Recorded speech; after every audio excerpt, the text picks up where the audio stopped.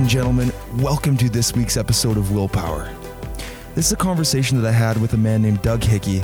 Doug's been an educator for many years, and many of you listening will know who this is.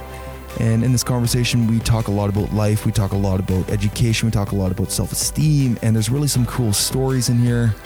And if you want to skip a lot of the conversation and go straight to the juice, to some really deep stuff, you can skip to the 58-minute mark, and about from there onward, you'll find some really powerful stuff.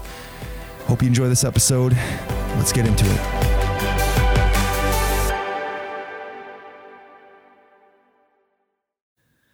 Ladies and gentlemen, we're here with a very special guest, Doug Hickey. Doug, tell us a bit about yourself. Well, grew up in Nelson, spent 35 years as a teacher between Castle Garden Trail, teacher and administrator. Had an absolutely outstanding career. Can say that probably, don't know that I had 20 bad days in 35 years. Wow. That's an achievement. It is. It's something that, you know what, I started in Robson in 1979, and there was two old schools there. And that was an interesting experience for me. Spent 3 or 4 years there. Then I went to Terry's, where the school is no longer. Yeah. Spent 1 year there, and that was a tremendous experience, teaching grade 7. Went up to Kinnaird Junior at the time, which later evolved into Kinnaird Middle School. Spent 4 years up there, and then I came down to the high school and taught for, 10, 11 years. And then I moved into administration about 1996. Went back to Kinnaird Middle School as a VP, and then to Crow and Trail as a VP, then the principal. Came to Stanley Humphreys as a principal, and then finished my career at Twin Rivers. And so essentially went full circle. Started in elementary school, finished in elementary school. Yeah. And saw a lot in between. Yeah. So that's for everybody listening that doesn't know you. There's going to be a lot of people listening that are going to be like super excited to hear that Doug Hickey's here. I'm glad to hear that. Yeah. I went to high school in Nelson, as I said, graduated in 74, took a big leap and went to University of British Columbia, and got my phys ed degree and then my teaching degree. And then 2 or 3 years later, about 1982, I think, went to Gonzaga and got my master's degree in education. And then just have enjoyed being around young people for a long, long time. Mm-hmm. Yeah. I remember back when, remember that time I dressed up as you? I do remember. Yeah. Well, and we had almost an instant relationship anyway, because I taught your mother. Yeah. There was that connection. So if my mom's listening, thank you. Yeah, we were actually talking last night about it, and we were like, she was going off about old stories and how much she enjoyed your presence here. You taught her here at the high school, right? Yes. Yeah. I was mostly a phys ed teacher here, and then phys ed teacher, athletic director, and actually when I finished my teaching here, I was pretty much full-time business teacher. Mm-hmm. So my degree's in PE and business with a marketing focus, actually. And when I started teaching, I thought, you know what, I just want to be with younger people to start with. And I don't know I think maybe I was a bit timid in some ways to say that, God, I'm 23, I go right into a high school where kids are 5 years younger than me. I'm not sure I'm ready for that. So I started in elementary. I knew I always wanted to be here. But thought I had to work my way through and learn some things about kids and develop some confidence with kids, right? Yeah. So what was it that made you want to get into this profession? Can you remember like a moment when you decided it? Oh, I can tell you, not the day and time, but there were a couple of different things. I was a pretty straight shooter in high school. I took some risks and did some different things that high school kids do. But I was always home. I came home every night, every Friday night, every Saturday night, or whatever. I didn't kind of do any of those things that caused my parents any grief or significant grief, I guess. And so grade 12 was coming around, and I was essentially set to go to Selkirk and take forestry. There used to be a sawmill in Nelson that I worked at, and as a high school student. And there was a job for me when I finished, like in the forestry industry, if I'd finished Selkirk. And at the time I thought, you know what, this is pretty cool, but God, I got to get away. I got to grow up and make some serious mistakes on my own. I had a phys ed teacher in high school. His name was Serge Lukoff, who really had an impact on my high school career. And another one named, his name's Howie Ridge. He had a significant impact on me as well. Mm-hmm. So, I thought, okay, let's take the leap and let's go.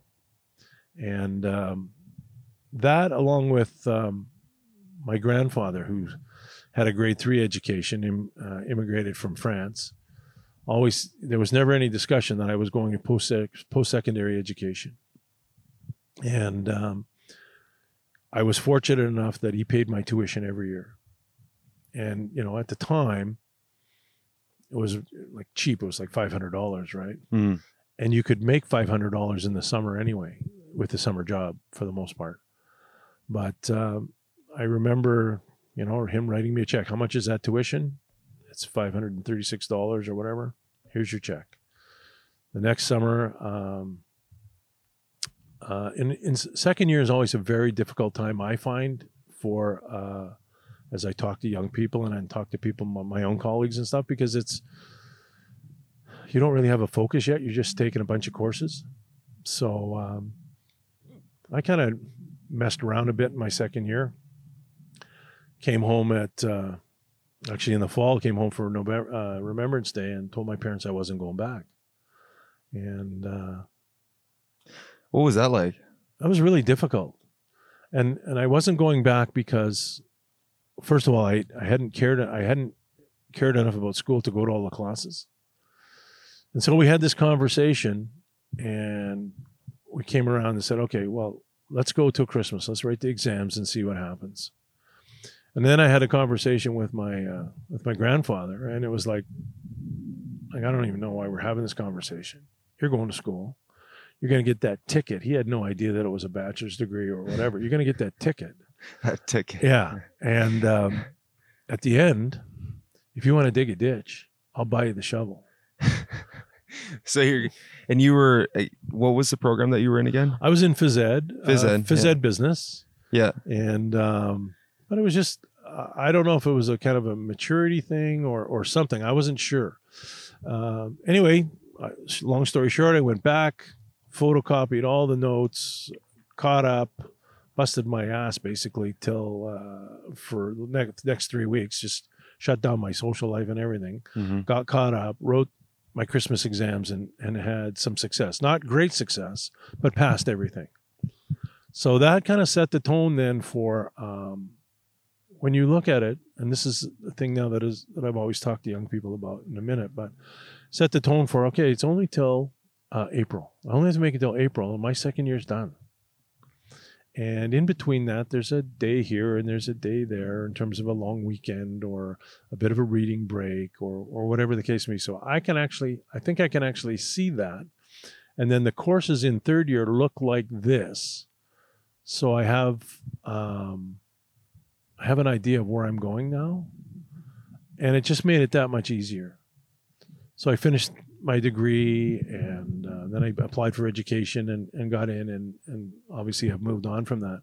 The thing that I like to talk about now with young people in terms of post-secondary education, whatever that may be, if you're in college or university, your life is in 4-month chunks. There's always light at the end. It's not like, holy smokes, where am I going? Mm-hmm. It's all I got to do is make it till December. Mm-hmm. And I got something in the bag, right? And then I just have to make it till April. And I got more in the bag. And then I got 4 months to not think about school per se and get a job and do the best I can and relax a little bit. And to kind of, mature obviously a little more and that sort of thing. And go back to the second year and say, okay, I just got to make it to Christmas. I don't need to make it till April. I only have to make it till Christmas. So it's like setting smaller, or not thinking as big, It's not like this huge thing, chunking it down a bit. You have to be able to, you got to be able to see the end of the line, right? The vision is way out there. The vision is like, okay, this is what I want to do. I want to be over at that school. Mm-hmm. But, the plan can be smaller steps. Mm-hmm. And I think that's worked it worked well for me, and it's what I, as I say, try to impart on people. If you're not going to Selkirk or university or whatever, if you're going to work as if you want to do an apprenticeship, those apprenticeships are, I think, 10 or 12 weeks again, right? So you go, and they're only 4 days a week. Like if you go for pre-app and stuff, Monday to Thursday, every weekend's a long weekend. That's something to kind of look forward to. I'd like to go do that. Yeah. That's something to celebrate. It's not all about grinding stuff out. Yeah. It's about working hard in the moment to pursue the vision, basically, right? And I'm not a big philosophical guy like that, but I think I've managed to break it down to those particular pieces. Thinking back to when you kind of started your career in education, did you have a vision? It's funny. I didn't have a philosophy, actually. I don't think I was old enough to have a philosophy. And that's one of the questions I applied for a job in Trail, and I know I didn't get the job because I didn't have what's your philosophy about education? Well, I have no bloody idea what my philosophy about education is. Ask me some other questions about stuff, but philosophy, God, I don't know. So, when I got my job in Robson, I interviewed on whatever day it was, doesn't matter, in the morning. I was flying out in the afternoon to get married. Wow. To Manitoba. So what age did you get married? 23. 23. I've been married for 41 years. 41 years, my wife and I. Wow, congratulations. Yeah, it always hasn't been smooth, of course, but it's that's a whole different story too, about relationships and that sort of thing that you can ask me about later, because I'm totally proud of it. Yeah, no, I'd totally love to ask you about that, because for 40 years, that's a long time. Do you think you have to do certain things to maintain it for 40 years? Are there certain things that you can do to make a relationship work better? I mean, obviously there's things that make it go sour, or Well, the thing is that do you truly love that person? And if the answer is yes, then you're going to find a way to make it work. Is it just like having that sense of certainty, like, yes, I love this person? And is that how you know? Well, I'll say, so now you've segued into my relationship with my wife, and that's fine. Yeah. I met my wife at a wedding in 1978. She's from Manitoba. I'd actually met her 2 years prior to that at another wedding, but never. It was just kind of a come and go thing. She came back to this wedding, and I can remember telling my buddy, "Hey, wait, there's this great looking blonde lady coming out from Manitoba, man. You might want to consider." Anyway, she shows up. We kind of connect, and we connect for the weekend of the wedding. And I think, well, that's kind of neat, pretty cool. So she leaves, and I go, well, it's great, but whatever. It was nice while it lasted. Yeah. And she phones me a week later. Wow. So her had an impact on her, obviously, as well as me. So the next thing we know, we're talking every week. And then when I went to university, I knew that I loved her, like, after the weekend, basically. Yeah. But then I applied. I didn't need the money, but I applied for a student loan. And because I wanted to fly her out to Vancouver. I got the student loan, which is interesting. And we wrote letters every week. It was not like none of this texting and social media or whatever. We wrote letters back and forth every week. Mm-hmm. She developed, and I credit her with, she made me feel confident. Mm. And that gets me back to education and kids, right? Yeah. But so I flew her out in November, and here's an interesting thing about how kind of irresponsible I am or whatever. I forget how much the flight was. I'll say it was $700. Well, I just put $700 in the mail, wrapped it in a piece of paper, put it in an envelope, sent it.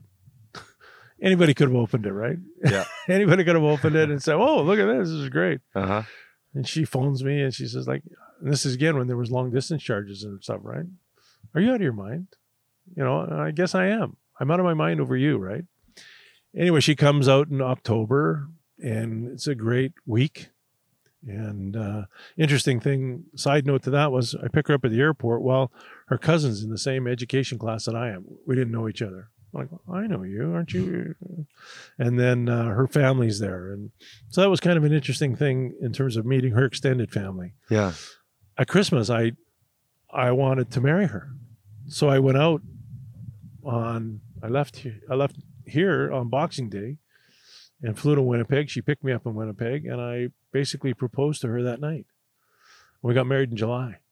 We were together, and then she came out one more time in after I'd finished school, so May, helped me clean up and get back home. We were together, I think, a total of 30 days in each other's company before we got married. So we didn't really know each other. It was some tough relationships in terms of growing together, maturing individually and maturing together and that sort of thing. And it would have been real easy to walk away. But, we've hung in there. We still don't disagree. We still disagree on a number of things. We went out last night for dinner and we just it was kind of like a team meeting. Okay, well, where are we going with this? This is what's going on in our life. You're here, I'm here. We're taking care of business, but we're not taking care of business together. Mm-hmm. So we had to get back on our roadmap, right? That I alluded to earlier. Yeah, you help each other get on that road. Yeah, get back on the road to get off, working together. Because if you don't, then you're gonna, choose whatever metaphor, two ships sailing in the night, or a number of different things. You're just gonna go your own way. We'll never get divorced. Mm-hmm. Why would you now after 40 years, right? Mm-hmm. But you still want to. What we want to do is not only love each other, we want to have a loving relationship, and the two are different in many ways. Yeah. So anyway, that long story, getting back to teaching, and what did I know and what did I want to do, and philosophy.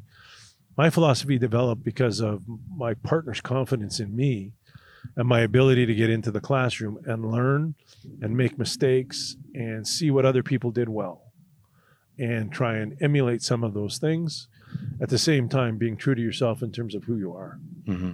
So, I have had, it's interesting in terms of the number of kids that I've taught, but one of the kids in my first class was my boss in the school district, in terms of she was the secretary treasurer of the school district when I was a principal.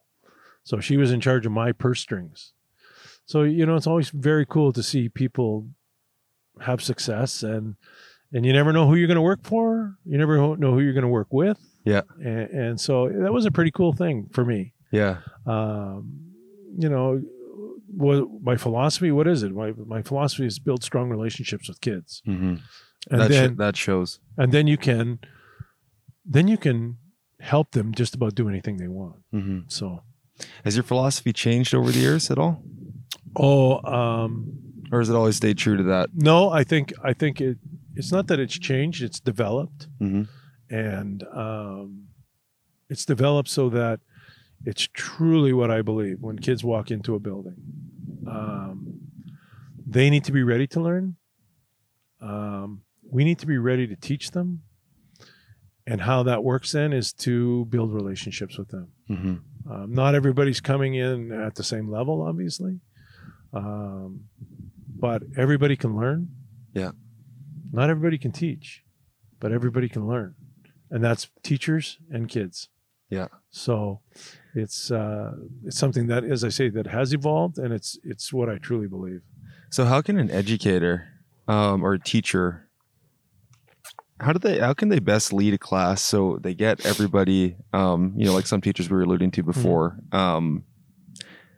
how they get them all engaged? Like, how can an educator get them all engaged to the point where they actually want to be there and they're learning? Is there something that they can do in particular?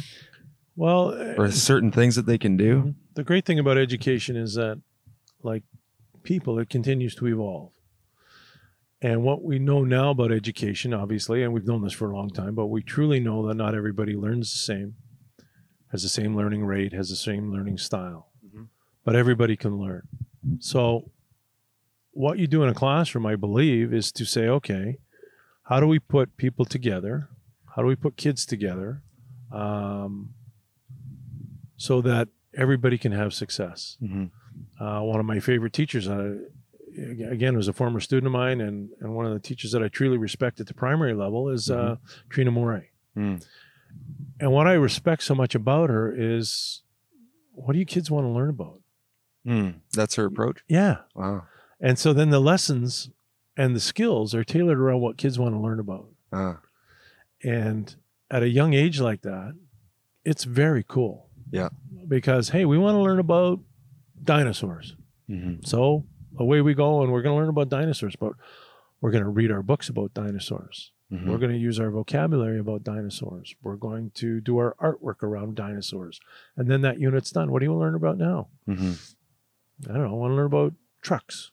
Mm-hmm. Or we want to learn about trucks or cars or whatever. And the thing is that all good teachers, I believe, build skills around what kids want to learn. Mm-hmm. And if kids want to learn it, then you're going to be able to teach it. Is part of that making the connection with the kid? Well, you make the connection with the kid in many ways, or the student, in that, hey, welcome to my class. Everybody's honored here. And at the same time as being honored, you still have to be accountable. Yeah. And again, we talked about David Leffler in terms of being accountable and him being accountable to you. At a grade 12 level, the same thing happens at kindergarten or grade 1. Mm-hmm. You have to, welcome to school, children. It's different. It's different now than at home. It's different now than at daycare. It's different now than at preschool or whatever experience you've had. Mm-hmm. This is how we are going to develop our community. Mm-hmm. And our community is our classroom. Mm-hmm. And these are the rules. And what do you think about these rules? Or let's build rules for our classroom. And I think, you probably were involved in classrooms that, okay, what do we want for our rules? And many times we set them out, and I was guilty of this too. What do we set them up? We don't always follow them, right? And Trina and many other young primary school teachers, they follow them. Mm-hmm. And then what happens is that I think those kids then they take that little understanding of rules and community and relationships over to Twin Rivers. Mm-hmm. And then as we sit at Twin Rivers, we again develop them a little more, and they bring them across the street. And in addition to that, then we bring in kids from Robson, and we bring in kids from Kinnaird, and we bring in kids from homeschool or whatever the case may be. Mm-hmm. And then we need to, and that's where it gets hard here, because they're all different teachers for all different classes, right? Mm-hmm. But still, the teachers, it's important that they maintain the structure of their classroom with input from the kids, because those are your constituents, right? Mm-hmm. I expect you to be on time. That's very, very important. Mm-hmm. And now I'm going to tell you a side story about another teacher I have total respect for. His name's Stosh Uchida, and you might remember him from the golf course. Yeah. Yeah. That guy, in addition to being an outstanding school teacher, had a set of rules in his classroom that people just obeyed. Mm-hmm. And it was because of how he set the tone. If you were late for his class, you didn't get in. He locked the door. You didn't get in. And you weren't late very often. Yeah, that would force you not to be. Yeah. And so one of the things that we tried as a school was all the teachers tried that. Okay, we're struggling with attendance, or we're struggling with this, or kids are late or whatever. And this is when I was a teacher, not an administrator. And they were, so all the teachers start locking their doors. Well, it didn't work. Because it wasn't really, two things. One, I'm not locking my door, because if a kid's late, tell me why you're late, and you can come in if it's legitimate. So all of a sudden now it starts to break down. Kids go, well, I don't want to go to that class anyway, so lock the door, right? It worked for Stosh because Stosh developed that culture. Yeah. And we soon abandoned it. A few teachers had success with it. Chris Foster was another one who was a very, very outstanding social studies teacher. And again, his rules, his culture of the classroom. And that's what's really, really important for teachers to develop. Young teachers, as I work with student teachers now, what do you want your classroom to look like?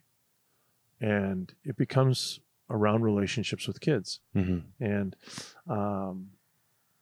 there was a why are you late? If it's a legitimate reason, come on in. Okay, this is your first one. You're late because you were out doing whatever. Okay, you get that one today. Mhm. You don't get many more of those, Mhm. right? You need to we have to have a chat or whatever.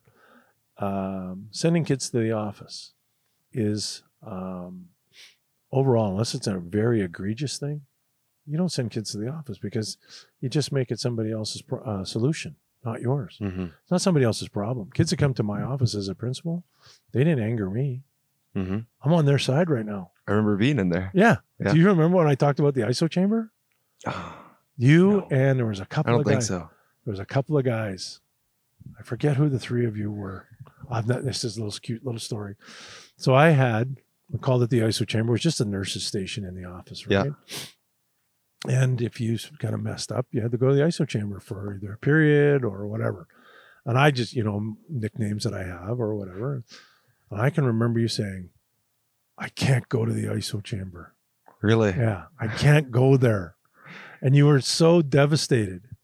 And so I made my point. Not that it was a threat, but if I see you again in that situation, this is where you're going to have to do some schoolwork.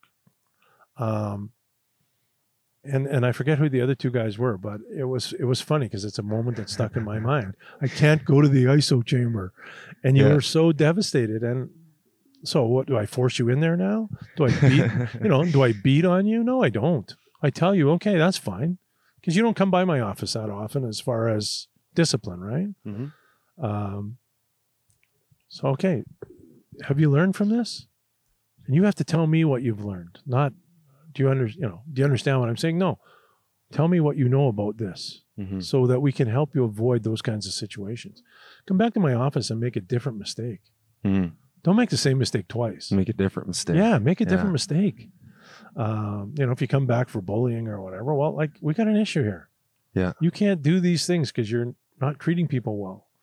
But, if you come in because you were on a bullying issue and we deal with it, we move you back. And then if you come in because you lost your temper with a teacher, that's a different situation. It's kind of similar, but it's still something that you're not back here for because you were bugging another student. So now let's work through that a little bit and let's kind of tie it back to the previous issue. And Mhm. how do we help you grow as a person? How do we help you grow so that you're making different mistakes? That's ultimately your goal as an educator, right? As a mentor. Absolutely. Coach. Yeah. Yeah. Yeah, for sure. So what makes a difference between being I don't want to throw a label on it, but being a successful student, having a good character and treating other people well versus the opposite of that. I think that everybody's capable of being the good version of themselves. Everybody is capable, absolutely. But what that comes down to is your worthiness. That comes down to self-worth. That comes down to self-image. Yeah. How do you feel about yourself? What has gotten you to a point where you feel either secure or insecure Mhm. about what's going on in your little circle, your circle of friends, your circle of classroom, your circle of school, Mhm. your circle of community or whatever. So we've talked about a student prior who was a good friend of yours and struggled at the time, didn't have a good self-image, Mhm. didn't feel like they were worthy. Mhm. And so it became a struggle every day, Mhm. every day, every day, every day. It became a struggle because he didn't trust anybody. And the only way that things worked for him is if he lashed out. And when you lash out, that's great. You push people away, but who are you left with? Mhm. You're sitting outside your office or my office by yourself, or you're sitting in the hallway by yourself. Whatever you do is by yourself. And therefore, so you don't get any. Seems like a bad cycle. Yeah, you don't Bad get loop. you don't get anything positive in your life to help you get out of that cycle. So my job then is to work with that individual and to hold them accountable, but support them in some of the small things that they do well. Yeah. And doing something well means that you made it through one class without losing your mind. Mhm. Then you need to come here and say, oh, you know what? how come it worked so well? Well, you know what? There was one little piece that I enjoyed, and I got dialed into, or whatever. So then it's the job of the administrator and the teacher to build on that, right? Mm-hmm. My job to go back to the teacher and say, hey, you know what? Look at this. The individual did not lose his mind because he really enjoyed this piece. Mm-hmm. So let's give him 2 pieces next time, or whatever the case, or let's focus what he's going to produce for you around these kinds of pieces. Mm-hmm. And it doesn't matter who the individuals are too. We want to play to their strengths. Mm-hmm. We want to play to the fact that they're visual learners, whether they're auditory learners, whether they're kinesthetic, like touch learners. Makes a big difference. And you look at, you again alluded to Don List. Mm-hmm. Well, that's all kinesthetic in there, right? Mm-hmm. It's all about, for the most part, I mean, there's some teaching about measuring and safety and all those different things, but it's all about hands-on. Yeah. And so, some people have some serious strengths, and I can imagine you saw some kids in your class that put out some really good products, right? Oh, big time. Yeah. So, and there's a big difference between what kind of learning style you have. yeah. Somebody that's a really visual learner is not going to understand something kinesthetic as well as somebody who's, primarily a kinesthetic learner. Right. And the difference in there, it's like, well, the kid isn't just, not successful in the class because they're stupid. No. They're not stupid. No. They learn in a completely different way. And that's one thing, about being a human. Yeah. It's one of the things about us. Stupid is a behavior. Yeah. Do you think it's like a pattern? Stupid is a behavior. Stupid can be changed. A lot of people say you can't fix stupid. I disagree. How do you fix stupid? You fix stupid by holding people accountable and letting them know that how they are reflecting and how they're presenting is not acceptable. So you got to give them that feedback. Yeah. Let them know. And again, if you build relationships with kids, and again, like, we've talked about a number of different teachers today. If you build a strong relationship with kids, you can hug them and you can kick them in the ass when they need both, right? Somebody needs a hug, you give them a hug. Somebody needs a swift kick in the ass because they're not taking care of business. Because you built that relationship and because you're hugging them most of the time, and hugging can be metaphorical, don't get me wrong. But then they'll take that from you because they know you care. They know, they feel sometimes not only that they're letting themselves down, they're letting the teacher down. And when you can feel that, then you can get better. And you can get better at being a person, and you can get better as a student. School's not hard in the whole scheme of things. But it's about what you want to being the best you can be. Don't try and be an A student if you don't have that capability in biology or math. But you know what? Get through to the best of your ability and feel good about what you do. And everybody can learn. And here's my classic example of that. What do you want at 16? You want a driver's license. Yeah, you do. How do you get a driver's license? You have to write a test. How do you write the test? You have to read the test for the most part, unless you truly, truly struggle, which is not your fault.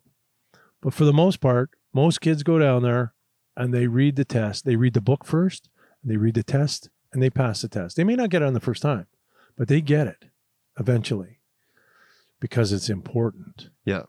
It's something that's a kind of the vision at 14 or 15. I want to be able to drive. And they're motivated to go do it. They want to get it. Yeah. How do you, is there a way that so somebody that's in a class that doesn't like what they're doing or like what they're learning, is there a way to get them to want to learn something like that? Like switch their association to it? Or is it kind of like playing to your strengths? You know what I mean? Well, you know what? And here's another mentor that I had. His name's Jerry Brown. Passed away a couple of years ago. Great chemistry teacher here in school. And he said to me this one time, he said, heck, sometimes school is just hard work. And again, something that I've never forgotten. Sometimes school's just hard work. And if you lay it out for kids like that, we're going to do these kinds of things. And these are, we're going to try and be as active learning as we can, learning as actively as possible. But sometimes, you know what? And I'm going to give you a day's warning. Tomorrow, you need to be here and you need to be prepared to work because we got to grunt this out for 74 minutes. And that's just the way it's going to be. And I'll give you a break in the middle for 5 minutes, 10 minutes, whatever it is. And you can huddle up or use a bathroom or whatever, it doesn't matter. But then we're getting back to business because this is important. This is hard work. And you need to know this. Mm-hmm. You don't really need to know whatever the concept is, but you need to know how to work hard so that when the time comes, you can work hard for yourself. The driver's license is a classic example. There are many other examples too, in terms of, how do you study as you get to the next level? And it doesn't matter if you go for pre-op, you still got to study. If you take electricity, that's bloody hard work, man. Yeah. You got to know that stuff. If you take carpentry, that's hard work. If it's heavy duty mechanic, it's welding, whatever. There's a lot of stuff where you're actually going to have to buckle down. You get a lot of experience at school, but you got to go home and you got to take care of business. And that's one of the jobs of school, is to teach you how to work hard when necessary, to provide opportunities, enough opportunities where you can take courses that you feel like you're interested in. And again, we keep coming back to David. You had not a true interest in biology, but you had an interest in what he presented as a teacher. And what he presented as a teacher is an opportunity for you to learn in a way that was probably different from your other experiences in school. Yeah. And so what do you leave with an understanding of biology? Absolutely a basic understanding of biology.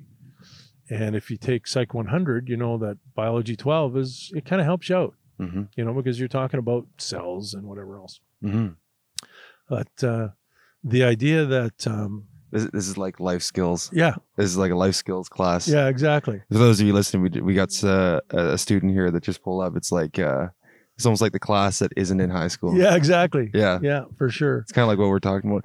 If there's like what would be a class in high school that they don't have that should be there? I kind of always thought it was like a life skills kind of thing. Maybe like I don't know if it's philosophical, but what do you think about that? Well, we've tried in a number of ways to bring classes that kids should have, that we think they should take. Again, this is adults thinking what kids should do, right? That's how the system works. Adults develop the curriculum. Adults decide what classes you're going to be in. Adults build the timetable. Adults do everything is influenced by adults. Sometimes we don't ask kids enough, and yet there is what they used to call student voice, maybe was a program throughout the province, and each school got to nominate kids, and they had like local chapters and stuff. And so the province did get back to or hear from kids as a group.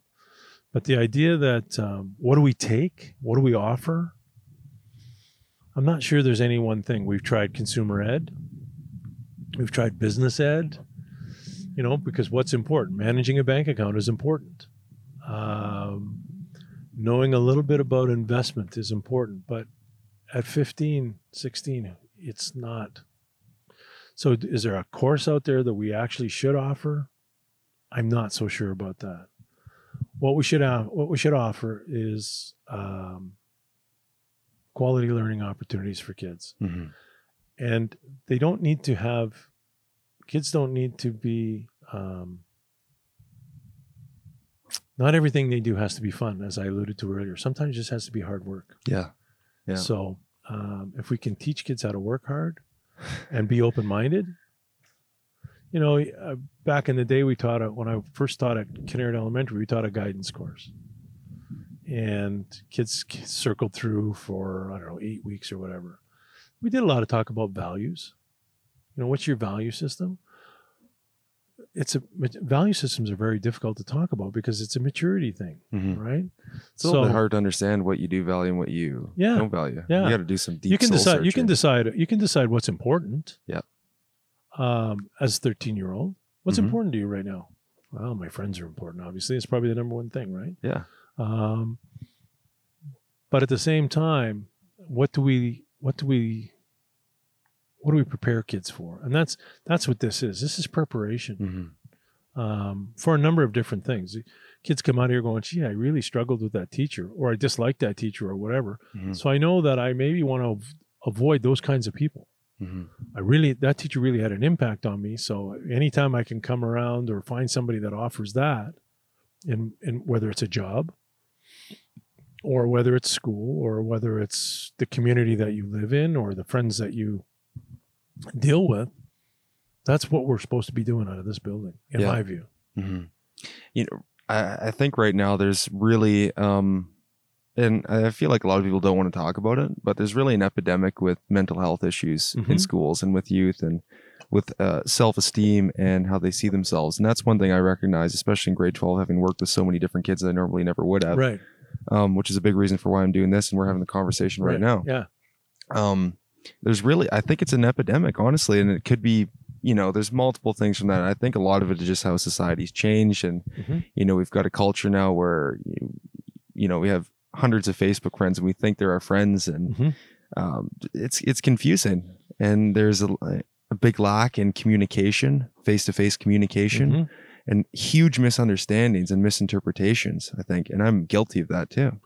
Growing up in this time now, what is there something that somebody can do in that position to help that for themselves? You know, what do you think about that? It's almost a never-ending question. And yet each culture, each group, each age group goes through that. You know, I went through that in a different way. My kids went through that on the cusp. My son's 37, my daughter's 33. So they were on the cusp of kind of that, and now we're into it full on, social media, whatever. And you get to hide behind stuff. You don't actually have to own everything. That's a dangerous thing. It's a dangerous thing. And if you look now, people's true colors come out, not maybe at the time, but they come out later because you never get rid of social media. There was a sports announcer that just got, at the very least, suspended and probably fired for making a comment about homosexuality. Didn't think the mics were on. It was a radio announcer. Didn't think the mics were on. Well, it has nothing. You didn't think, and yet at the same time, that's who you are. You say what you believe. Really, I think for the most part. Sometimes your mouth rattles on faster than your brain, for sure. But at the same time, why would that come out? It's coming from your beliefs. It's coming from your values. And it's, you know, who you are. You're trying to be funny. You're trying to put somebody down. It was a hockey announcer yesterday. He made some comment about women, and it was around the idea that right now with these hockey playoffs, there's these bubbles. One in Toronto, one in Edmonton. All the teams in the West play in Edmonton, and all the teams in the East play in Toronto. And the playoffs are on, so teams get eliminated. And there's a conversation around, you know, how come things are going so well? Well, you're with your teammates all the time and those sorts of things. And this guy pipes off saying, and there's no women for distractions. Like, that's just not right. You can't just say that. No. I mean, and if you believe it, so be it, right? Don't say it. But you got to be responsible knowing that there's going to be hundreds of people listening that are really going to disagree with what you're saying. Yeah. Obviously. So that piece along with, like I say, being, if it didn't come out now, it's going to come out later. Yeah. Because somebody's going to hear it somewhere, right? So back to the whole idea, or your question, I guess, about emotional development of young people. And self-esteem is a big part of that. Yeah. And so our job is to remember that not everybody's your friend. You should strive to be friendly with everybody, but there's a difference between having friends and being friendly. And I know people who are of that. I know one in particular individual that was a really good friend of mine. We're not good friends anymore, but he's incredibly friendly with everybody. But he doesn't have many friends. And there's a difference there. Sometimes that's a lonely existence. You know, when you walk away from these buildings, if you don't have friends, you're on your own. It's really important to have friends or some people that care. Yeah. And it doesn't matter, male, female, whatever gender they want to be or whatever. It doesn't matter. Yeah. again, it comes back to self-esteem. It comes back to worthiness and self-worth and self-image. How do you view yourself? How do you think other people view you? And those are critical things. And you need to be able to feel good about yourself. And you need support to do that. You can't do that on your own. Mm-hmm. You can do a lot of it on your own, like your running of the marathon and the training that you do and those sorts of things. The challenge of rugby or golf or a number of different things. You can feel really good about those things, but you still need somebody to pump your tires Mm-hmm. and to be there when you stumble. Mm-hmm. And a lot of kids, I don't think, have people there when they stumble. Mm-hmm. And that's sad. Mm-hmm. Because we need to make sure that they're there when they stumble. And, Mm-hmm. We can even encourage a stumble or support it. That's okay. You stumbled. I gotcha. You failed. Yeah, you failed at that particular skill. So let's get up and go get going again. Mm-hmm. A lot of people too allude to, think how long it takes for a baby to learn how to walk. If they tried the first time and then shut it down, nobody would walk. Mm-hmm. Right? But the kid walks because he keeps at it or she keeps at it. Yeah. And they figure things out. And sometimes they do it themselves. Sometimes they use a table or a chair. Sometimes it's a parent, Mm-hmm. the babysitter, whoever. There's always somebody there to help, to encourage them to walk. Mm-hmm. Then they learn how to run. Yeah. And they stumble. And they scratch, whatever, right? Nothing Yeah. wrong with that. Would you ever tell a baby to stop walking Yeah, exactly. because they failed a bunch of times? Or stop talking. Yeah. No, you're gonna push them to do it until they figure it out. Exactly. Until they get it. And why are we not? Why? How does that change? It's not why are we not. How does that change as we get older? Mm-hmm. How does it change from? Here's a classic example. Will, math. Where does it? Where did you as a student say, or any number of students go? I can't do math. Well, you could do it in grade 1. You could do it in grade 3. What happened in grade 5? How come you can't do it in grade 5? How What come happened? you can't do math? Mm-hmm. Nothing changed except something around your support system Yeah. changed. Something in the support system probably made you believe that you couldn't do Yeah, it. your abilities didn't change. Yeah. Totally Because- capable. Still. Yeah. Now, are you capable of being perfect? No. No one is. Are you No, nobody. You should never strive for perfection. You should strive to be the best you can be. Mm-hmm. And that's hard work all the time. You can't do that all the time. Mm-hmm. And yet there are different places where we can do that. We can do that in sport. We can do that when we're reading a book. Mhm. We can do that driving a car. A number of different things. Be the best you can be. I have a career now, a second career, where I drive a dump truck. Mm-hmm. I put the dump truck, not the dump truck itself, but I put the front tire off the road yesterday. I was backing up. Somebody was guiding me. I got too close to the edge of the road, so I put the passenger side tire off the road. Well, that was a problem. I didn't have my best self engaged in what was going on there. Mm-hmm. It wasn't the end of the world, but it was a mistake I made. Yeah. People helped me out. Said, hey, you know what? Not a big deal. Could have happened to anybody. And that's always a nice thing to say. As you're older, it can happen. I'd say that to somebody. I don't want somebody saying that to me. Mm-hmm. But it's we all need support is my point, I guess. We all need some support to be our best self. How can we seek out that support more? Because if there's probably some people listening that could be in that position. I know there's been times in my life where I felt like I haven't had support. There's caring people all around. Mm-hmm. How can you seek that out more if you don't really have it or feel like you don't have it? There are lots of different things lots of different opportunities for young people. And really, in many ways, it's just taking that first step. There's online counseling. There's children helpline. There's teachers in the building. There are church groups. There are a number of different ways for people to to get the support they need. Mm-hmm. One requires encouragement, and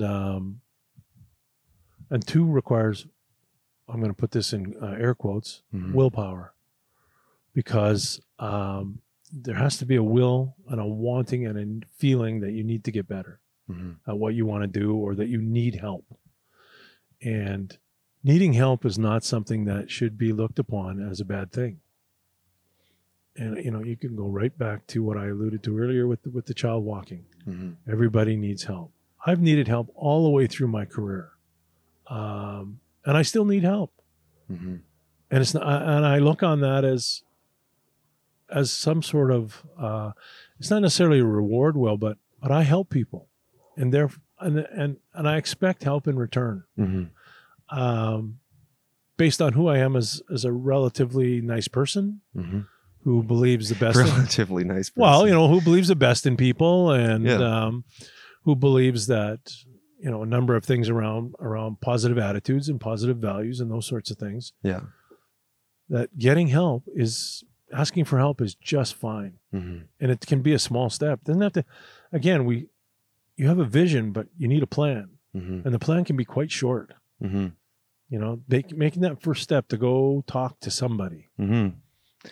'Cause you need a strategy. If you have a vision, you need some strategies. You need some coaches. You need some mentors Yeah. to help you show the way. And, you know, you can do a little research on your own. I mean, again, we have the internet. So there's a ton of things that are available to you as far as helping you figure some stuff out. Okay, I'm struggling in terms of who I am. I don't have any friends or whatever. Just click in. I don't have any friends. Mhm. There's going to be like 6 million hits. Oh yeah, millions of things on Yeah. there. Yeah. The other thing that sometimes people don't understand is that it doesn't always have to be Google. There's a number of other search engines that are age specific. Yeah. So, you know, I think there's like, I might be wrong, but like Google for Kids, I'll say. And there's an Ask Jeeves. I don't even know if that works anymore, but it used to be there. Mm-hmm. There's a number of different search engines that you can use Mm-hmm. that won't require that you weed through everything Mm-hmm. to get to what's important for your particular age level. Totally. And you can find anything out there in that. For me, I totally did that at certain stages in high school, especially when things were confusing, things got a little bit freakier. And I was like, Mhm. what's my place here? Yeah. All of a sudden it hits you and it's like, well, what am I doing? What's my place? Mm-hmm. And I had to figure a lot of that out on my own, because I think because I felt like I couldn't go to anybody at times. Mhm. I know now that's not the right way to do it. You know, absolutely. And So and that's a maturity thing, right? yeah, for You sure. it's a confidence thing. Mm-hmm. And don't the two go together? If you don't feel good about yourself, you don't have any confidence, right? Yeah. So somehow that's where, as far as the teaching community, we have to be aware of who's in our community, who's in our classroom, which is our community, who's in our school, which is our community, and be on the lookout for certain things. Mm-hmm. You know, certain little signals, certain little ticks or whatever that are saying, you know, I maybe should just bring that individual over here and have a little conversation. Mm-hmm. Say, you know, is everything okay? Yeah, things are fine. Things are fine. Well, you know what? That's right out of the gate. Mm-hmm. Fine is the Fine key is word. fine is the key word, right? Yeah. So okay, so now I know that things aren't fine for you. As soon as you say fine, you know things aren't Yeah, okay. I know things are not good. Yeah. I see these things about you. If you want to talk about it, I'm here. Mm-hmm. If you want some direction, I'm here. I'm not here to tell you. I'm here to guide you.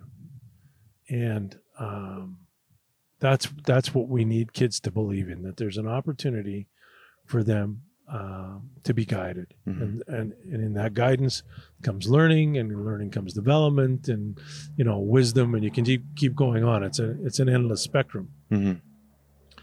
But to have kids have that confidence of the first step usually requires support. Mm-hmm. And adults too, in many ways, right? You can think of, you know, people that have addictions. Mm-hmm. Yeah, everything's fine. No, it's not. Mm-hmm. Things are not fine. Mm-hmm. You know, you're saying things in your relationship that are inappropriate. You're missing work that's inappropriate, or you're late for work or whatever. Things are not fine. Mm-hmm. But until somebody actually understands that things aren't fine, you can't truly help them. Because they're just going to go, yeah, I'll get to it, or put it off, or it's not as bad as everybody thinks it is, or even though I know it is, because I believe you know within yourself how bad it is. But to show that, or to be vulnerable, man, that's difficult. That takes some real strength. Yeah, to show vulnerability takes strength and support.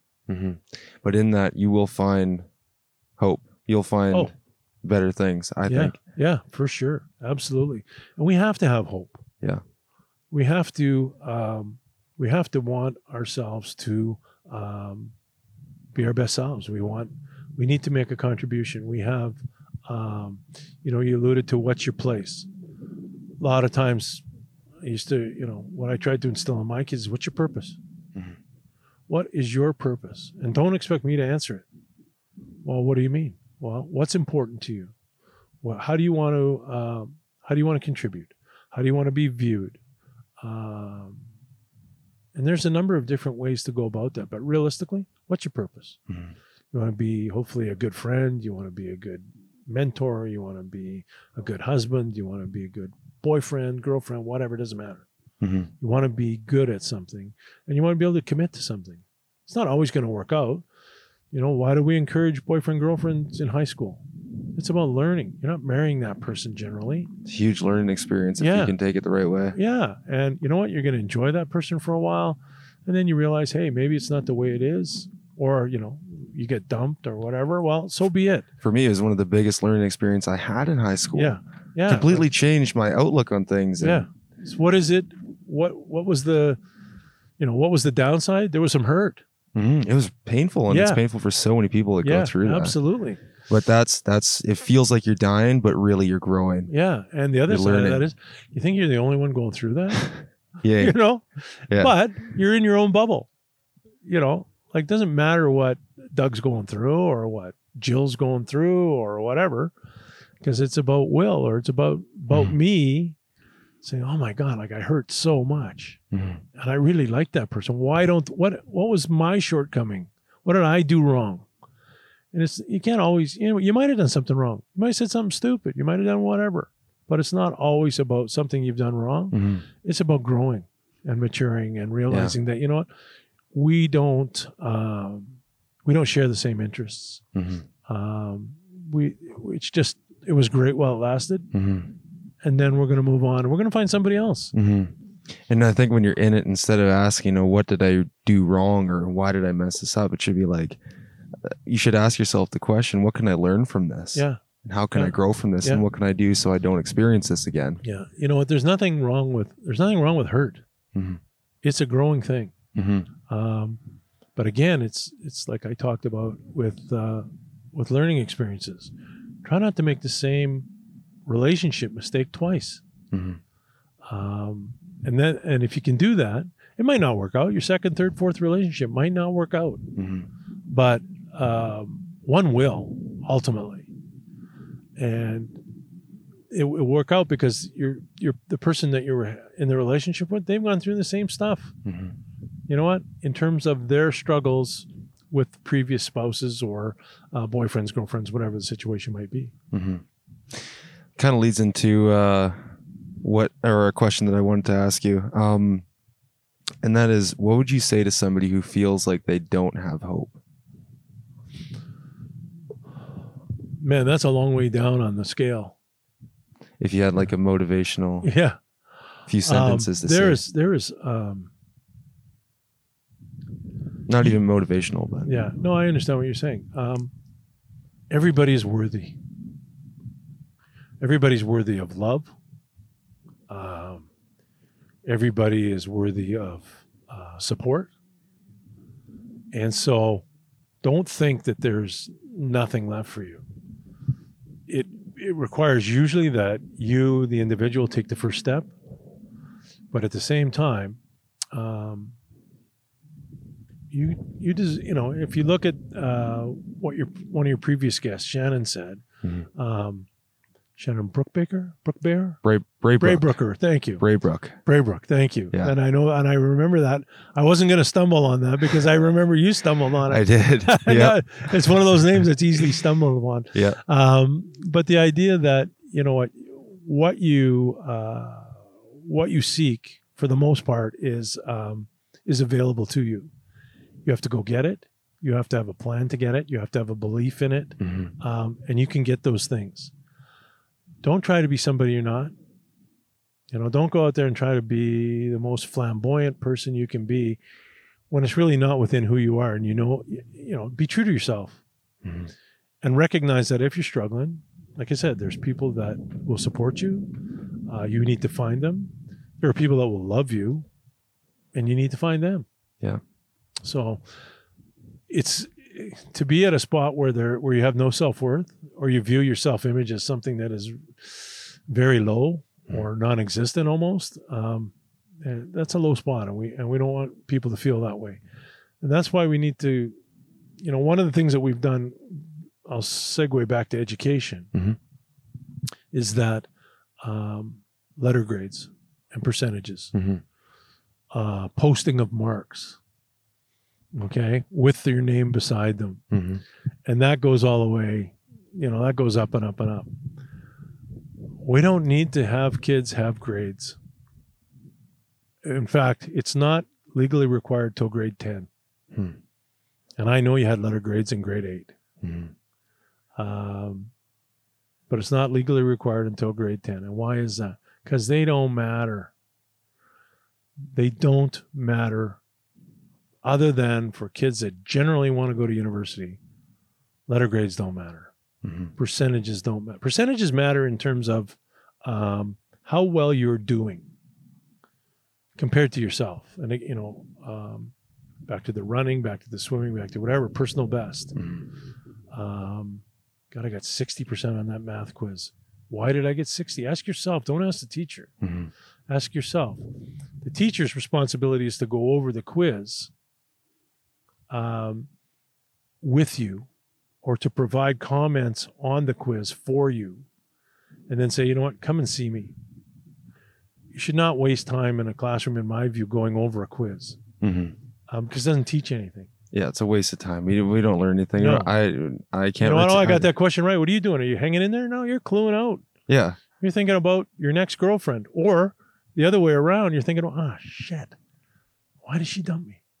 So then that doesn't get you ready for the next piece, the next Mhm. question, or whatever.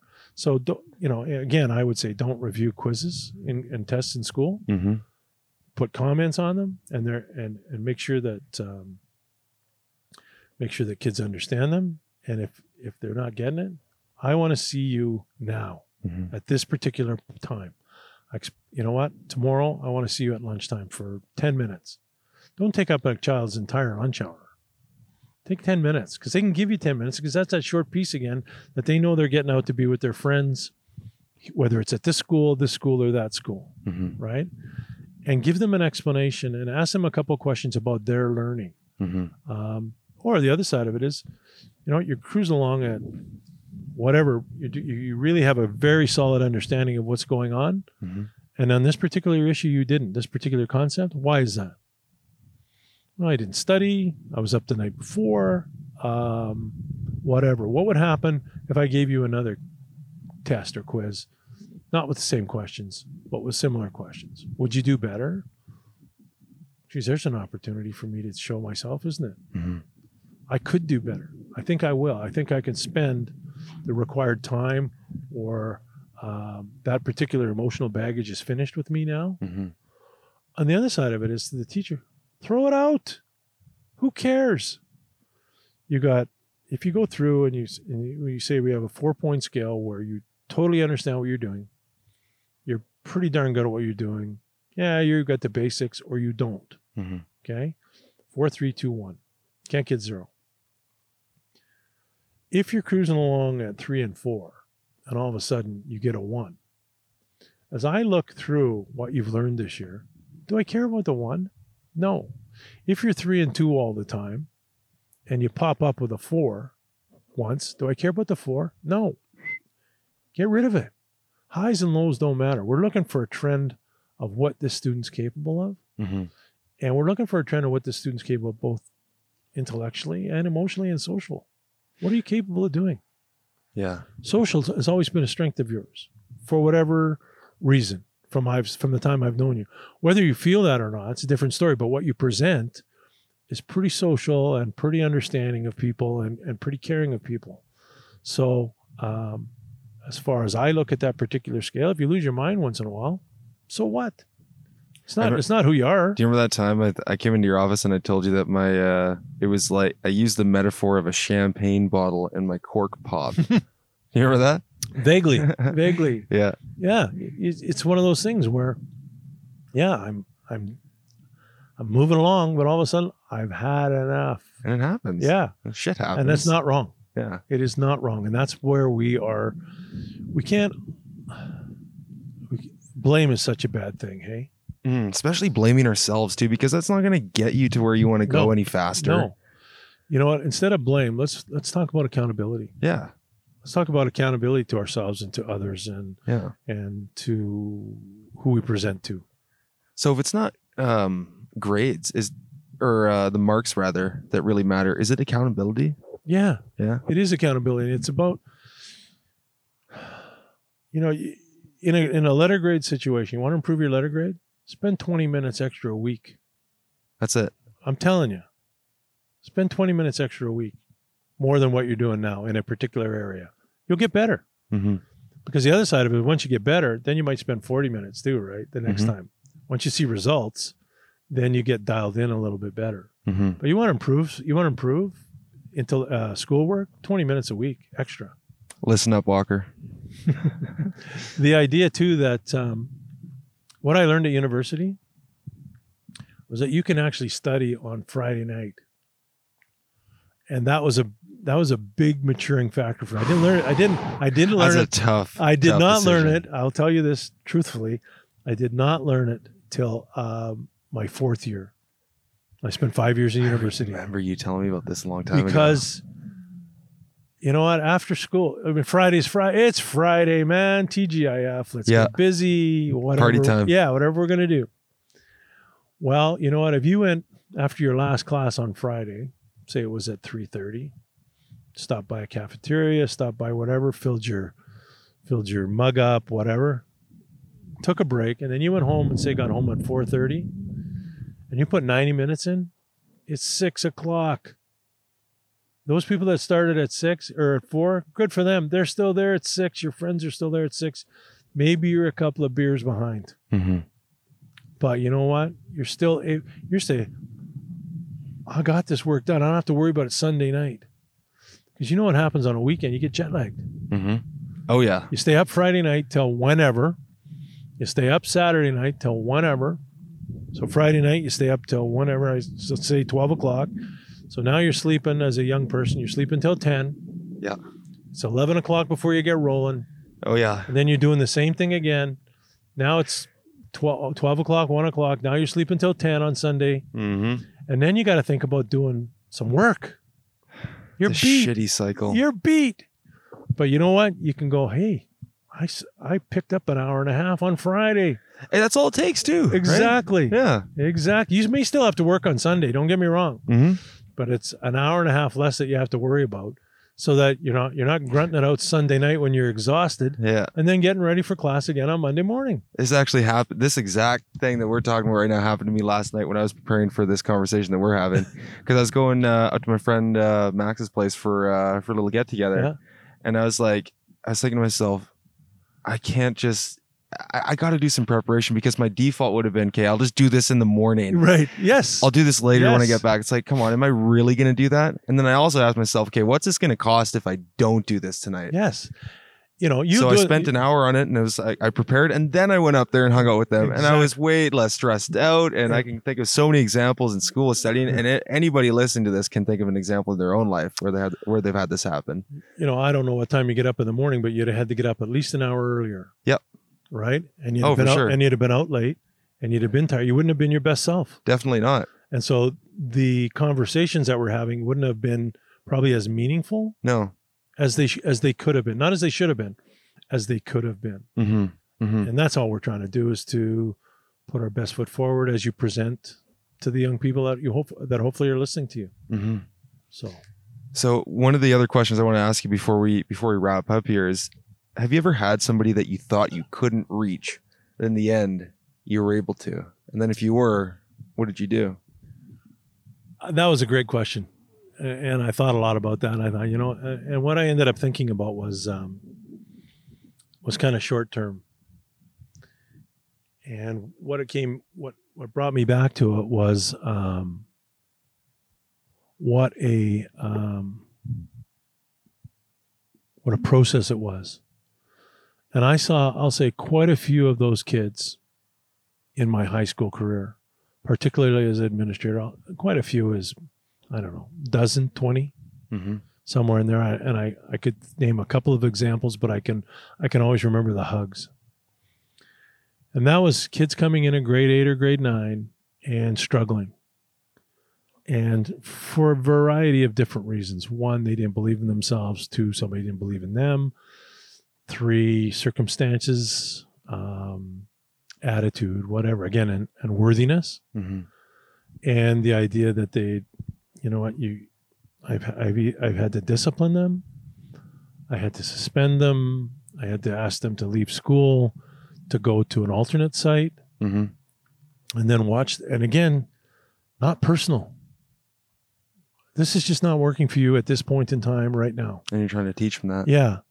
And then watching them start to figure stuff out and then come back as a grade 11 student saying, I'm not ready yet to take a full load here. I still want to be a little bit across the street and I want to integrate here. But at the end, watching them graduate. So that was essentially a 5-year process. And watching them smile and say, and hug me and say thanks for support. I didn't do anything in terms of teaching them intellectually or academically. I just supported them and respected them. Mm-hmm. And so I think that everybody can get to a certain point. Not everybody can graduate high school. There are limitations, but everybody can get through high school, Mm-hmm. and everybody can get some value out of it. And everybody can get something that says, you know what, for the last 13 years, I've come from here to here, Mm-hmm. and now I'm ready to move on to whatever move on looks like. Mm-hmm. So, I saw both at Crow when I was the vice principal and the principal, and I saw it here when I was the principal of, Mm-hmm. and I was only principal here for 2 years, so I didn't see the full length of it. But I saw some kids that came in, in grade 11 out of grade 10 when I first got here, and God, we struggled. Mm-hmm. And you know what? And then it got a little better and a little better and a little better. And at the end, they're going, hey, you know what? Thanks for being there. Mm-hmm. And it doesn't have to be the principal. It can be the Leffelar. It can be the Ritchie. It can be the List. It can be the Hughes. It can be whoever, because It could also be a student. and it can also be a student. Mm-hmm. It can also be somebody that you connected with that said, you know what? This is pretty cool. And maybe I can work with this individual. Mm-hmm. You're right. I forgot about the kids. Exactly. Yeah. So, Yeah. and one of the, I guess as I come back to that, it can be a student. We should never sell students short Mm-hmm. because they know stuff. They do. And it doesn't matter if you're 5, you're 15, or whatever, 25. You know stuff, and you can help people, and people can help you. Mm-hmm. So Beautiful. I just have a couple more questions. sure. How can we all love each other more? Well, that comes from respect, I think. Love is built on respect. And respect is built on lack of judgment. And it's real easy to judge. Mm-hmm. It's really easy to go, geez, are you kidding? Like, how stupid is that? Or what are you, I don't know, are you out of your mind?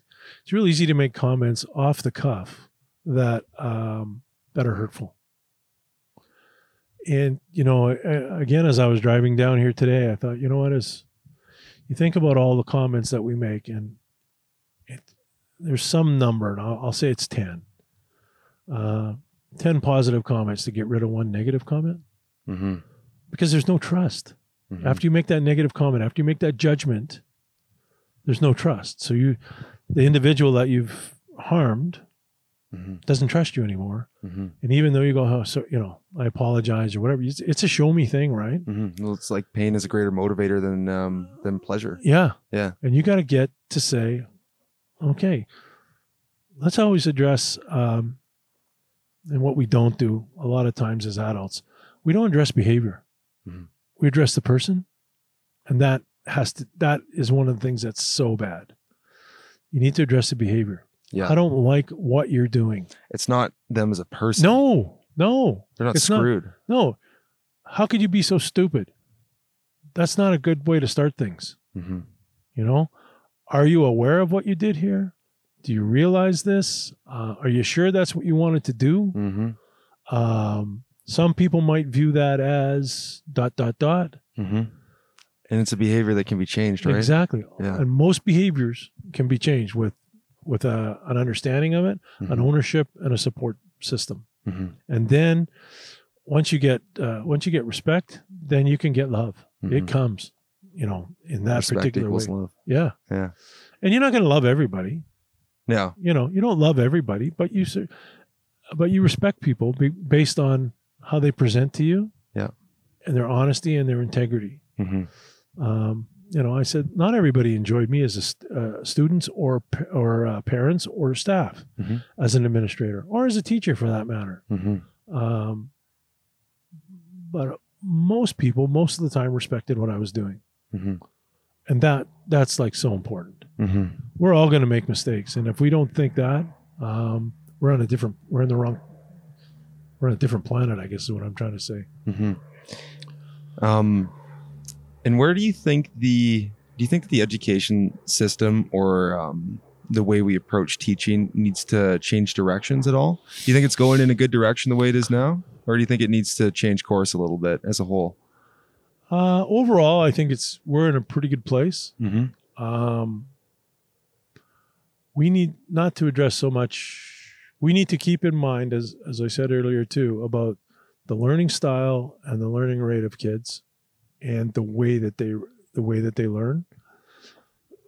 Excuse me. And to be able to say, this is what we know you learn best this way, and we know you struggle this way. So we're going to do a lot of stuff so you can actually show me how well you're doing. Mm-hmm. That doesn't get you off the hook to say that we're not going to try and push you to be better in this particular area. Mm-hmm. I think there's a number of different ways that people display their learning, whether it's through art, whether it's through whether it's through academic results or whatever. One of the things that's interesting is that how you take notes. Mm. Okay. And I think we probably taught you across the way in Twin Rivers, you put a heading and then you put a couple of dashes and you write some main points down. Mm-hmm.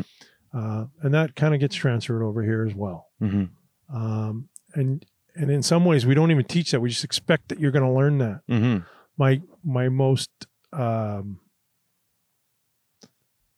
comment on the report cards that I have the most difficulty with, Mm-hmm. You can see I'm all over the map here, right? And I apologize for that, but No worries. the It all relates. comments that I have the most difficulty with are, must study more for tests and quizzes. Mm. Did you teach your kid how to study? Yeah. How do you study? Did you teach him that? Did you teach him what to look for? Did you teach him what's important? Did you address their learning style? On and on and on. And we do address the learning styles across the street, particularly over there. Draw me a picture of what it is, right? Mm-hmm. But back to the note taking, so what's your main concept? Okay, whatever it is. Coffee. What do I know about coffee? Okay. Then I draw a line over here. It comes from beans, and some of it's organic and some of it's not organic. And we just draw some lines off it. And then we go off of each of those different things Mm. to develop each little concept that we know. Yeah. And that helps us reinforce things. Mm-hmm. To be able to go through a bunch of words, it doesn't work for everybody, Mm-hmm. right? Okay, yeah, these were the notes. What do they mean? The thing that we are doing better now too Mm-hmm. in education is we're not grinding out facts so much. Yeah. You know what? We're trying to grind out concepts. Because you can't retain all the facts. No. And it's not going to serve us very well anyway. Who cares what happened in, we'll go back to 1867, and probably everybody remembers Canada's Federation, and that's an important piece. But who remembers what date it was? That was July 1st, probably, right? Mm-hmm. But so who cares? What was the importance of Confederation? Mm-hmm. And what did it mean? Like, how did it serve us? Yeah. And one of the things that if I was teaching now today, I'd love to be teaching social studies. What would you like to teach? Based on what we're going through right now. You'd like to focus on current events? Oh, based on COVID, based on First Nations. Yeah. Based on Black Lives Matter. Mm-hmm. Based on all those different things. What can you imagine what you could learn as a result of each year, obviously as you got older, and you'd start with something young, but and age applicable, I guess is what I'm saying all the way along. But can you imagine how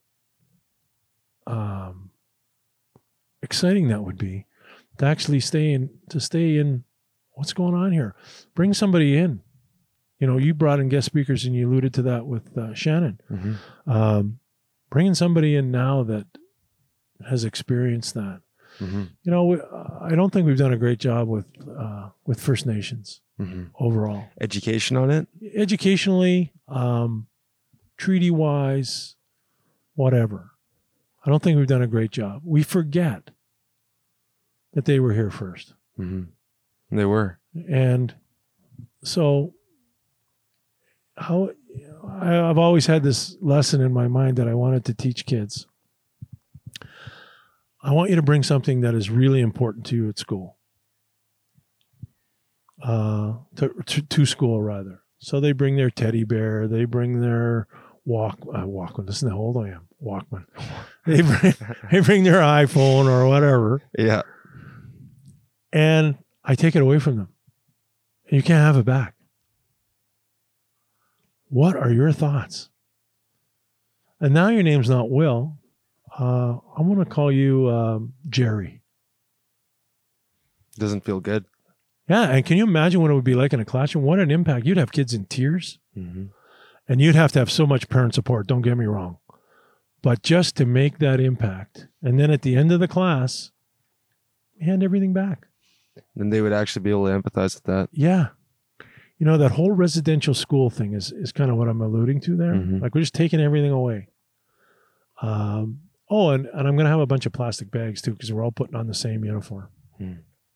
So you cover up your shirt, your pants, whatever. You're putting on the same uniform, and you're wearing the same hat or whatever, right? And you look around, and what do you see? You don't see yourself. You don't see yourself as an individual. You don't see yourself as a community, or you see your community being torn apart, I guess, is what I'm saying. Our sense of identity, even just as humans, is one of the strongest drivers, I think, in what we do and how we act and how we see ourselves. And to have that stripped away, or at least pieces of it taken away, and you're like, who am I? Yeah, I'm sure that it must have been like that for them. Yeah, and so, it's the damage that was done to so many people over so long. Yeah. In many ways is not really repairable. Those people are going to die off, and their youngsters are going to continue, but they've been influenced by that. And so, again, we talked about that negative circle, right? Somehow we got to change that negative circle, start supporting them and saying, what, we think your language is important. Everybody, in my view, should learn a second language. And I want you to tell me honestly, when we tell you have to learn French, how'd you feel about that? It was kind of a brush off. Yeah. Yeah, it's kind of a brush off thing. It's like, I don't need it. Yeah, why? Because we didn't do a very good job. We just told you you're learning French. It was this kind of the skip class. Yeah. Yeah. And instead of saying, we're going to give you some tremendous mental exercise, and we're going to show you something that has value. And this is why we think it's important that you put an effort forward. How about that, turning somebody on and to whatever, I use French as an example. We have lots of people that speak Russian around here. We have lots of people that speak Portuguese, but those languages are being lost as well. French is the second official language or the other official language, so I get why it's important. Yeah. And immersion is important and whatever, but you don't have to be immersed. Mm-hmm. You just have to. How can I help you enjoy this language? Mm-hmm. And frame it in such a way where it benefits them if they're going to learn it. Right. Yeah. Instead of it being, okay, here's, like you said, here's French, here's what you're going to learn. Yeah. And there's nothing really else to it. No. And I'm going to talk at you in French. Notice I say talk at you. Yeah. I'm going to have you talk at me by repeating the French words that I use. Yeah. Then we're going to reinforce them on a piece of paper. Yeah. Or color a picture or whatever. Yeah. When we haven't set the table. Mm-hmm. We haven't set the table for an appreciation of the language, of the learning. And that, I think, again, goes back to the idea that there's no letter grades. You're learning at a rate and a pace that you can handle. Yeah. You haven't learned this yet. There's nothing wrong with saying that. You haven't understood this piece yet. Mm-hmm. You're going to get it. We think you're going to get it, but it's going to take a little longer. Mm-hmm. And it's going to require a little more effort on your part. Mm-hmm. And we're going to adjust how much you learn based on your abilities. Mm-hmm. But to give you a letter grade is a meaningless value. Mm-hmm. You know, what does a C mean? It means you're just doing it, right? Who cares? And there's no motivation. There's no inclination for you to get better. Even with an A, there's no inclination for you to get better and learn more. Mm-mm. It's only for you to maintain. No, because it's like you're just seeing a letter grade. It's like, okay, I put the work in, I got the letter grade. Some people can get it easier than others, and that's true. But it's like, what's the benefit here? You know, I think you should they should focus more on what are you really learning here? Mm-hmm. It's not just about the letter. Yeah, one of the things that was really important, and I don't think we managed to wrap kids' brain around it, was portfolio, the grad portfolio. And we're not at a point where we didn't do a great job of developing portfolio, probably from kindergarten. Mm-hmm. You used to have a file that moved with you. And I remember in grade 12 in Nelson, 1974, my counselor brought my file out and showed me stuff that had been accumulated all over the, well, they didn't have kindergarten. Kindergarten was a private thing. Mm-hmm. But from grade 1 to grade 12, my little drawing, my little this, my little report card, my whatever. And it was kind of interesting. And what we want to be able to do is to have not the teachers look after that, but the individuals to look after that. Mm-hmm. And for you to say at the end of the line, part of the grad requirement is you got to present. Mm-hmm. And some schools have done a really, really good job of that. Yeah. But you need to talk about, I'm going to give you a half an hour to talk about your learning before you leave grade 12. Mm-hmm. All you're getting is a check mark. But with that check mark, you're going to get some notes by me that say, keep up this, don't lose sight of this, encourage you to go there, don't dwell on this, whatever. And can you imagine the impact that would have on kids overall? And it's okay to say, I didn't work as hard as I could have. That's okay, because that you can work harder. Mm-hmm. You're capable of putting more effort in. And those things are something that they would take with them for years. Yeah. Years and years and years. What do you put in when you go to an interview? What do you, the person, add to the interview? That's something that's really, really important. I know a lot of stuff. And I remember my first interview, not my first one, but when I got my job at Robson, the principal said to me, because I said, that's when my education marks were, my practicums were you either got a first class, a second class, or a pass. You got a pass, chances are you weren't getting a job right at, you were going to have to struggle a bit to get a job. Well, I was in a first class position, but I made some inappropriate comments to my advisor. Mm-hmm. He felt inappropriate. So I ended up with a second class. And so I explained that in my interview. I said, I think I'm a pretty good teacher. I got lots to learn, but, this is why you see a second. The principal who hired me said, I see all this. What I'm looking at is the diversity that you've shown away from teaching. You've held this job. You've volunteered here. You've done that. You have this qualification. This is why I want to hire you, not because you got a second class or a first class. Mm-hmm. And I kept that kind of thing in mind too, in terms of what are you bringing to kids? When I hired teachers, what are you bringing to kids? What can I count on from you? I can help you be a better teacher. I can come in and observe. I can put you with another mentor, whatever. I can make you a better teacher, and you're going to make yourself a better teacher because your experience. Next year, you're going to be better than you were this year because you learned so much. And you're going to get better and better and better. But what are you bringing to kids? What are you bringing that is going to engage kids in a way that is not strictly teaching, strictly academics? You can teach reading, or you can teach language arts, obviously, math, science, whatever, doesn't matter. What are you bringing to the table for kids? And that's important because that grows your community in your school. What is it that the teacher should bring to the students? They should bring an understanding of kids. Mm-hmm. They should bring an understanding of development. They should bring an understanding of relationship building, which is my overarching belief. Mm-hmm. They should bring to kids the idea that, you know what, they can fail. The teachers themselves can fail. What kind of mistakes have you made along the way to show kids that you're not perfect? Because getting into teaching requires a certain GPA. What have you failed at? Because you don't have kids that are all getting that GPA. They're not all getting that high understanding of whatever. So what have you done? You can sit down if you want here, by the way. What are you bringing to the table to show them that you understand that they're going to struggle with learning, that they're going to struggle with relationships, that they're going to struggle with the whole social emotional thing, that they have to be ready at certain times to do certain things? That's what I want out of my teachers. Mm-hmm. That's what I want. Now my kids have finished, but I have two grandchildren, a 3-year-old and a 3-month-old. Mm-hmm. What do I want for them? And that, I think, is, it's not my place to raise my grandchildren. It's my daughter and her husband. But at the same time, I wouldn't mind meeting their teachers when the time comes. Mm-hmm. All the way along the way. When my goal is to live until my grandchildren graduate high school. Mm-hmm. It's my goal. Mm-hmm. It's my vision.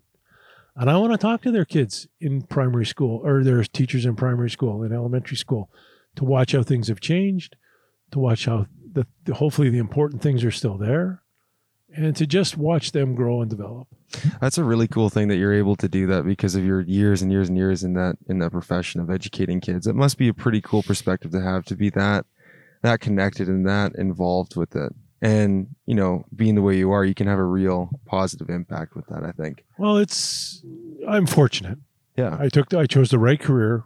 Mm-hmm. Kind of funny. I was almost by coincidence, it seems, or not. Yeah, it wasn't exactly the vision even. No, it wasn't. And I've wanted to, I chose the right career, and now I have another career. And the thing that I'm doing now, I've wanted to do from the time I came out of the womb. Really? Yeah. Wow. What's that like, making the shift to that after all those years? Again, how fortunate have I been, seriously, to be able to choose a career in education that has been incredibly well rewarding. It's been somewhat impactful. Mm-hmm. And then to finish that career and to start another career as a truck driver, equipment operator, part-time, working for a former student, wow, and enjoy that as much or more than my teaching career, at least as much. Wow. Because and it's people are going, oh yeah, you don't have to deal with kids anymore, and you don't have to do that. No, it's not about that. You love that because I love kids. Yeah. But how do I? It's just different. There's no kids. I still deal with people. I still support people. I have people that support me, Uh-huh. and it's just really exciting. That's cool. And I don't know that I don't know how many years left I'll work. Yeah. But I work, and my career has been so exciting because I wanted to go to work. I think I said this earlier, just about every day. Mhm. I get up in the morning. I don't know how many days are around. Oh, geez, I don't want to go to work today. I get jazzed up about going to being with kids. I get jazzed up about jumping in that dump truck. About plowing snow on a highway. That I've curtailed because I'm a bit older and working night shift is not the best.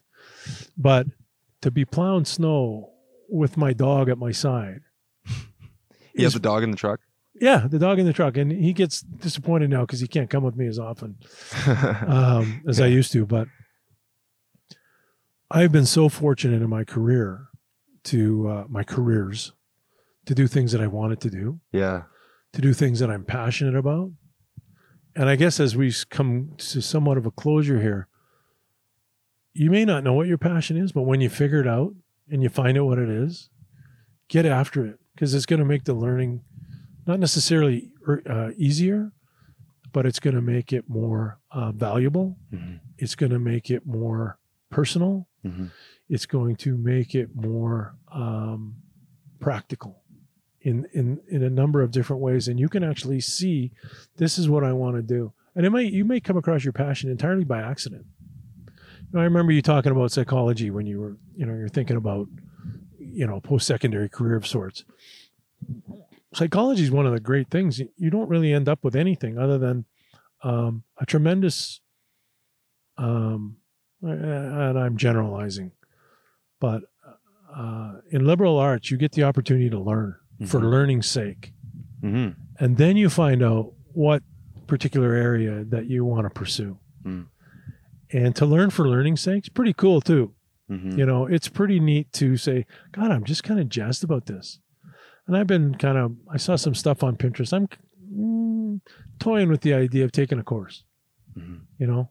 Not sure what it's going to be yet, but just take a course, keep my brain sharp, and, pursue of some sort. Do you know what that is for you? Yeah.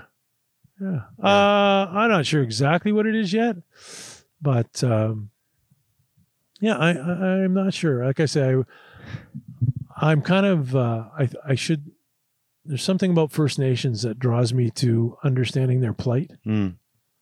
There was a book, grade 7 novel called Copper Sunrise. Very cool book.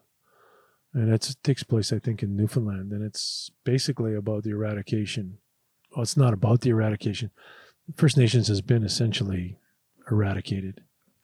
And to read that book again, which I should do, is to make sure that, kids should be reading books like this where they understand that somebody has lost something, mm-hmm. where they understand that something has been taken away. It's a valuable perspective. Yeah. To have. So you can have a look at it and say, how can I make my community a better place? Yeah. How can I be a better person? How can I make the people around me better? Mm-hmm. And how can I make my community a better place? Whether it's a classroom, whether it's a community, whether it's a city, whatever. So, mm-hmm. As we come to a close here, one last question. Yeah. What's life really about in the end? Oh my God, you're going to have to edit the sound. What is life about? Gosh, I don't know. We bring people into this world, yourselves, my 2 kids, their kids. What's our purpose, man? I don't totally know the answer to that question, but I know that our purpose as an adult is to do the best we can for kids, mm-hmm. and to help them be the best that they can so that this whole thing can perpetuate. And our world right now is struggling. Mm-hmm. You know what? We have populist movements, right-wing kind of movements. We have some left-wing movements. We have a lot of dissonance in between. And it's gonna make it difficult for, we always worry about what are we leaving for the next generation. Hmm. Well, my generation is not leaving a great spot in the whole scheme of things. Yeah. So the purpose then is hopefully we can encourage young people to think. We can hopefully encourage them to be active based on belief and based on facts. Mm-hmm. as opposed to fiction, Mm-hmm. as opposed to conspiracy, as opposed to all those different words that are not positive words. Mm-hmm. Let's try and make things positive through Mm-hmm. a number of different things. Nobody says it's going to be easy. Mm-hmm. You know, throughout this conversation, we've talked about sports, we've talked about learning, we've talked about commitment, we've talked about a number of different things, and all those things are required to make things better. Sometimes we're going to fail, but if we keep the end game in mind, it's not so much about the score; Mm-hmm. it's about getting better. Mm-hmm. So, And like you said that your generation hasn't left us in the greatest spot, but my generation has the opportunity to make a huge transformation. There's a great opportunity to do so much good with what we have. yeah, absolutely. Even though it might not be the easiest, but there's been times in history where, we've made it through it, and Yeah. my generation has the opportunity to really make a change. It's so important to understand and to encourage people to, one, be independent thinkers, to stand up for what's right and what's wrong, stand up against what's wrong, stand up for what's right,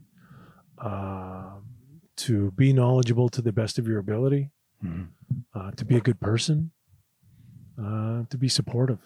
Mm-hmm. And I think if that whole thing can continue, then we're going to be in good shape. But it's not going to be easy, you're right. Mm-hmm. Doug, thank you for coming on the show. Thanks for having This me. is great. Really appreciate it.